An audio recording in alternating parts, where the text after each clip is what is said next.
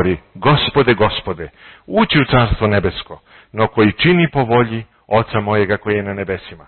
To znači, dragi moji prijatelji, nije dovoljno da kažemo da smo hrišćani. Nije dovoljno. Nije dovoljno da samo kažemo da smo hrišćani. Potrebno je to i da činimo. To je prvo. Druga stvar, za naše narode, odakle potičemo, iz bivše Jugoslavije, jako je važno da znamo koliko mi Božje ime psujemo i zloupotrebljavamo. Ja sam dugo živio u Zemunu i tu sam živio pored jednog parka, to je bila i škola. Imao sam društvo s kojim sam često igrao košarku. Većina od njih, ako ne svi, imali su završene fakultete, a i više. Ali svaka druga rečenica je bila psovka. I vi to znate. Ja kažem, a to su fini ljudi. Kažem, ljudi, pa zašto? Kaže, ne mogu. Ja mislim da moramo ipak ime Božje, jer ime u Bibliji, ime je karakter samoga Boga. Ono je slika ličnosti Božje. Dakle, ova zapovijed kaže, ne uzimaj uzalud ime Božje. Kada poštujemo njegovo ime, znači poštujemo i njegovu ličnost. A možemo na različite načine da uzimamo uzalud ime Božje, svakako. Ovo je treća Božja zapovijest. Ne uzimaj uzalud ime Gospoda Boga svojega, jer neće pred Gospodom biti prav ko uzme ime njegov uzalud. Idemo na četvrtu Božju zapovijest. Vreme je strašno. Četvrta Božja zapovijest kaže: Sećaj se dana od odmora da ga svetkuješ, 6 dana radi i svršuj sve poslove svoje, a 7. je dan, odmor Gospodu Bogu tvojemu. Tada nemoj raditi ni jednoga posla, ni ti, ni sin tvoj, ni kći tvoja, ni sluga tvoj, ni sluškinja tvoja, ni živinče tvoje, ni stranac koji je među vratima tvojim. Jer je za 6 dana stvorio Gospod nebo i zemlju, more i što je god u njima, a u 7. dan počinu. Zato je blagoslovio Gospod dan od odmora i posvetio ga. Evo ove zapovesti. Najduža zapovest. Sećaj se dana od odmora da ga svetkuješ. 6 dana radi i svršuj sve poslove tvoje, a 7. je dan odmor Gospodu Bogu tvojemu. I ovdje su također bila tumačenja u toku istorije. Ne piše ovdje u našem prevodu koji je to dan, ali evo piše samo jedna stranica unazad. Okrenite samo jednu stranicu. 2. Mojsijeva 16. glava. 2. Mojsijeva 16. glava, 26. stih. Tačno piše koji je 7. dan. Dakle, 2. knjiga Mojsijeva 16. glava, 26. stih. Tekst kaže, 2. Mojsijeva 16, 26. 6 ćete dana kupiti, reče o mani u pustinji, a 7. je dan nedelja. Tada ga neće biti, a u 7. dan iziđoše neki od naroda da ga kupe, ali ne nađoše. A Gospod reče Mojsiju, dokle ćete se protiviti zapovestima mojim i zakonima mojim? Dakle, 7. dan je nedelja, je li tako? Je li tako piše u vašim Biblijama? A kod vas piše subota? Pa vi neku pogrešnu Bibliju imate. Šalim se, ja sam se našalio da vidim da li pratite. Dakle, jasno piše, 6 dana ćete kupiti, a 7. je dan subota. Pogledajte sada ponovo u 2. Božju zapovest. Sećaj se dana od odmora da ga svetkuješ. 6 dana radi i svršuj sve poslove svoje, a 7. je dan subota, sveta i tako dalje, i tako dalje. Dakle, i ovdje su se koplja lomila. Ja sam nedavno napisao jedan rad koji sam čitao, a evo samo da vam kratko ispričam. Trudit ću se što kraće. Dakle, ja nemam vremena, ali bit će proučavanje i posle ove serije. Isus Hristos je svetkovao subotu. U Evanđelju po Luci kaže da je u dan subotni išao u zbornicu. U subotu je činio čuda. Posle Hristovog raspeća, njegovi najbliži saradnici su svetkovali subotu. Apostoli su svetkovali subotu.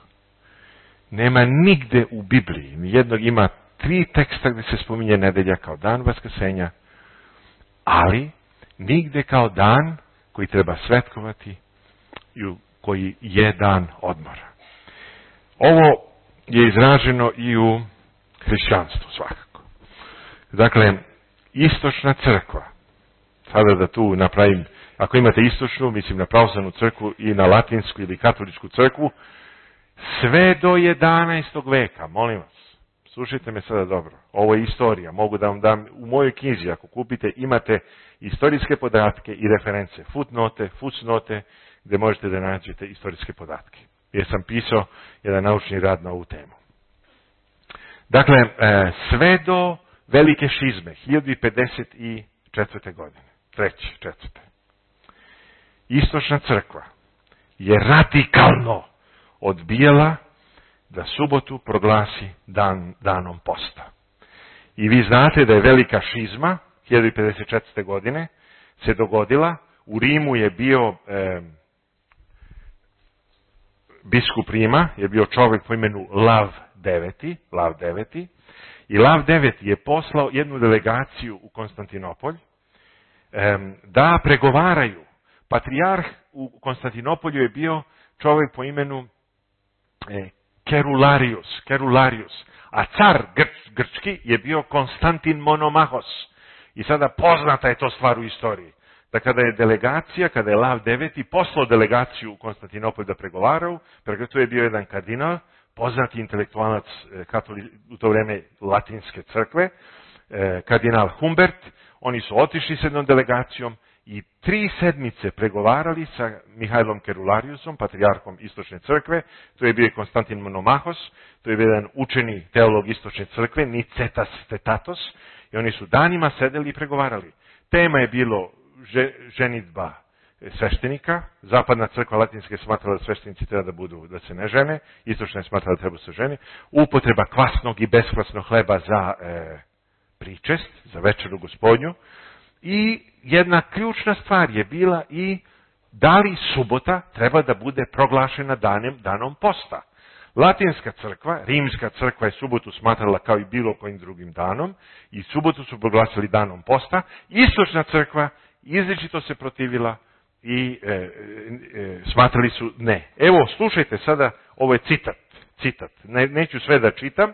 Evo šta je kardinal Humbert, dakle iz Rima, napisao Mihajlu Kerulariusu.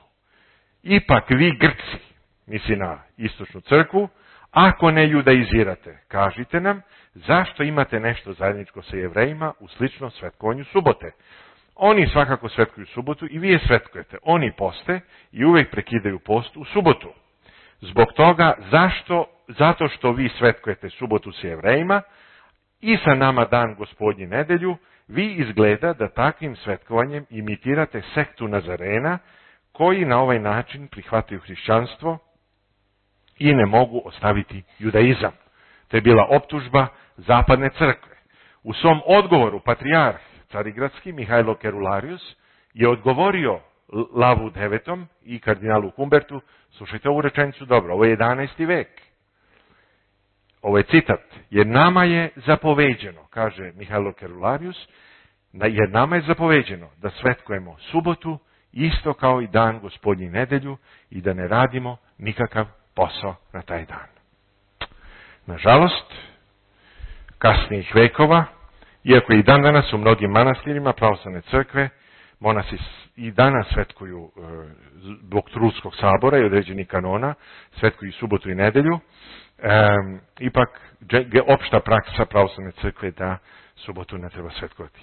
U drugoj zapovesti nema nedelje, nego je reč o suboti. Kao što sam kazao, i Hristos i apostoli, ali ako ste zainteresovani, imat ćete prilike sa gospodinom Mirkovićem da kasnije to čitate. Idemo na 5. Božju zapovest. Vreme. 5. Božja zapovest kaže: poštuj oca svojega i mater svoju, da ti se produže dani na zemlji koju ti da Gospod Bog tvoj. Ovo je toliko važna zapovest za savremeno. I večeras, molim vas, moja majka je umrla pre 2 godine. Ja i dan danas ne mogu da se oporavim od tog šoka. Ja bih vam savjetovao, ako imate žive roditelje, molim vas, napišite im neko lepo pismo, kažite im neku ljubaznu reč, kažite im da ih volite, poštujte svoje roditelje. Ova zapovest reguliše taj sukob između generacija. Vi znate da danas tog poštovanja vrlo malo ima ili ga uopšte nema, u mnogim slučajevima. Kada bi ljudi poštovali ovu zapovest, Bog kaže da je rezervisao posebne blagoslove za ljude koji poštuju svoje roditelje. Jer kad čovjek ostari, on je bespomoćan kao malo dete. I sve ljude, ali ovdje sad govorimo samo o roditeljima. 5. Božja zapovest. Ali ja se slažem da sve ljude poštuju. Tačno. Ali smo prema roditeljima imamo poseban dug. Poseban dug imamo prema roditeljima.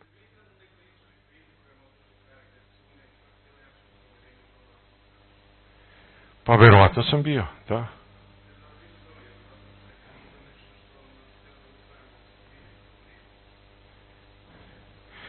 Ja. To je tačno. Tačno, vi pristupate problemu sa psihološke sada tačke gledišta. Tačno. Ja.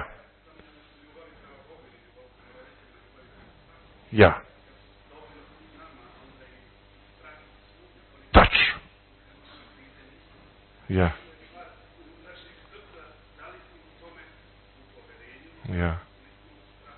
Tačno. Možda ponekada. Možda. Tačno. Možda. Ne znam, nisam o tome razmišljao, ali je moguće. U svakom slučaju, setite se 5. Božje zapovesti. Poštuj oca svojega i mater svoju, da ti se produže dani na zemlji. Idemo na 6. Božju zapovest. Ona kaže ne ubij. Pogledajte kako je Hristos tumačio tu zapovest. Sada ponovo Evanđelje po Mateju 5. glava. Samo za trenutak, ja ću to pokušati što brže mogu. Dakle, ponovo Evanđelje po Mateju. Hristos se ne zadovoljava samo sa aktom ubistva. To je, sad ću vam reći, 5. glava, 22. stih. Matej 5.22.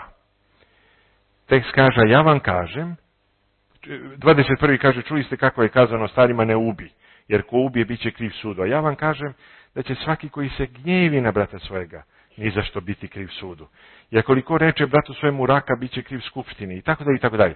Drugim rečima, Jevreji su smatrali da samo akt ubistva, ako nekog stvarno ubiješ, da je to loša stvar. A Hristovi zahtevi idu mnogo dalje. On želi da očisti našu unutrašnjost. I on kaže, nije dovoljno samo da neko ne ubije nekoga, nego je potrebno i da ne mrzi, da se ne gnjevi onim gnjevom mržnje prema nekome. I dugo o tome možemo da govorimo. Naravno, za muški deo sveta najteže je sljedeća zapovest koja dolazi. Ona kaže ne čini preljube, ali kada čitamo Hristovo tumačenje, onda muški deo publike ovdje kaže što je previše. A pogledajte šta je to što je previše. Ponovo tumačenje koje je Hristos imao u Evanđelju po Mateju. Dakle, 7. zapovest kaže ne čini preljube. A evo šta Hristos kaže.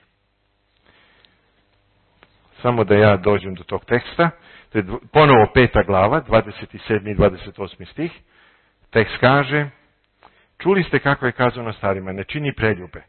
A ja vam kažem da svaki koji pogleda na ženu sa željom, već je učinio preljubu u srcu svojem. I mnogi kažu, brate, previše. Ja sam imao prilike da vi koji ste iz tamo starih krajeva znate Merimu Isaković. Našu glumicu, ona je sad na Novom Zelandu. Ja sam imao prilike da sa njom proučavam Bibliju. I ona mene gleda, znate da je imala udes, da je bila već, posle kad je snimila nekoliko filmova, da je bila u kolicima. I sada u kolicima, samo da vama mlađima kažem, završila je doktorat na Novom Zelandu i sada predaje na univerzitetu u Novom Zelandu. U kolicima. A mnogi od nas imamo ruke i noge, ali i Merima mene gleda i kaže, pa kaže, ali ja kad vidim lepog muškarca, ja ga ne gledam kao seks objekat, nego ga gledam kao lepo Božje stvorenje. Nešto lepo što je Bog stvorio, tako. Dobro. U svakom slučaju, ja mislim da je ova zapovest toliko bitna za međusobne odnose ljudi. Vi znate da su bračni odnosi danas u strašnom stanju. Isus kaže, čuli ste, da li je moguće da ne gledamo da ne gledamo lepu ženu ili lepog. Martin Luther je to lepo definisao. On kaže, Martin Luther, Vi ne možete zabraniti pticama da lete nad vašom glavom. Ali možete zabraniti pticama da naprave gnezdo. Dakle, ako ste kušani, da kažete stop tome. Ja vidim da zaista vreme je prošlo, moram da završimo i ostale i onda ćemo stati, jer je vreme prošlo. 8. Božja zapovest kaže ne kradi. 9. kaže ne svedoči lažu na bližnjega svojega. Drugim riječima ne laži. A kad je laž u pitanju, svakih, ne znam koliko, 8 minuta mi izgovorimo neku laž. I 10. Božja zapovest kaže, ne poželi kuće bližnjega svojega, ne poželi žene bližnjega svojega, ni sluge njegova, ni sluške njegova, ni vola njegova, ni magaca njegova, niti išta što je bližnjega tvojega. Drugim riječima ne zavidi. 10. isto toliko lepa. Raduj se sa uspešnim i plači sa onim ko je tužan. Prelepa zapovest. I dozvolite mi da možda samo završim sa nekom ilustracijom. Kaže Victor Hugo. Verujem da ste čitali Viktora Hugoa kada su u pitanju 10 Božjih zapovesti Les Miserables ili Jadnici. Bivši robijaš Jean Valjean, sada pod novim imenom, sahranio je svoju prošlost i postaje veoma uspješan gradonačelnik u jednom provincijskom gradu. Ali je već saznao da u jednom susjednom selu jedan stari čovjek je bio uhapšen zato što je krao jabuke i bio identifikovan kao dugo traženi robijaš Jean Valjean. Ova vest je prouzrokovala krizu u duši pravog Jean Valjeana. On je uspješni gradonačelnik. Da li da ćuti ili da otkrije svoj identitet i bude poslan na vešala? I slušajte ovu rečenicu Viktora Hugoa, velikog Hugoa. Da li da ostane u raju i postane demon ili da ode u pakao i postane anđeo? Njegova prva reakcija je bila da ništa ne govori. Iz tajnog ormara je izvukao plavu lanenu košulju, stare pantalone, stari ruksak, veliki drveni štak, presvučen sa gvožđem na krajima. Ovo su bile posljednje veze koje su ga spajale sa starim robijašem Jean Valjeanom. Bacio ih u kamin i zapalio ih je. Ali glas je kazao, Jean Valjean, bit će mnogo glasova koji ćete blagosiljati, ali samo jedan koji ćete prokleti. Svi ovi neće stići do neba. To je, vidite, i kada u pitanju su 10 Božjih zapovesti. Može cijeli svet da vas hvali, ali postoji jedan, kao što i vladika Nikolaj kaže, jedan koji odlučuje. Izvadio je svećnjak iz kamina, celu noć je bio svoju gorku bitku, sve dok ujutru njegov sluga nije došao i kazao mu da ga napolju čekaju kočije koje će ga odvesti u sudnicu da se sudilo starom čovjeku. U trenutku kada je sudija trebalo da izrekne starcu presudu, pravi krivac je ušao u sudnicu i kazao, je suis Jean Valjean, ja sam Jean Valjean. Neki su mislili da je poludeo, drugi su ga sažaljevali zbog žrtve koju je učinio, a on je kazao, dovoljno je da Bog koji je na nebu pogleda na ono što ja činim u ovom trenutku. To je sasvim dovoljno. Ja mislim da i u našim životima, kada su u pitanju 10 Božjih zapovesti, jedino Bog zna ko smo, kakvi smo, da li smo spremni da živimo u skladu sa, kao što Andrić kaže, sveobimnom harmonijom svemira, ili želimo da budemo zakon sami sebi. Tačno. To je sasvim tačno. To je najvažnije. Hajmo da sada uputimo jednu kratku molitvu Bogu. Ja se izvinjavam što sam večeras prekoračio vreme. Malo kasnije smo počeli. Trudit ću se da narednih večeri poštujem vaše vreme. Oprostite, molim vas. Pomolit ćemo se kratko Bogu. I gospodin Mirković će. Gospode i Bože naš, hvala ti i za današnji dan i za život u njemu i za mogućnost da hodamo i da posmatramo svet oko nas. Hvala ti Bože i za moralne principe koje nalazimo u 10 Božjih zapovesti. Pomozi nam da možemo da živimo po njima i da budemo tebi verni. Ovo te molimo u ime Gospoda Isusa Hrista, koji je živeo, umro i vaskrso nas radi. Amen.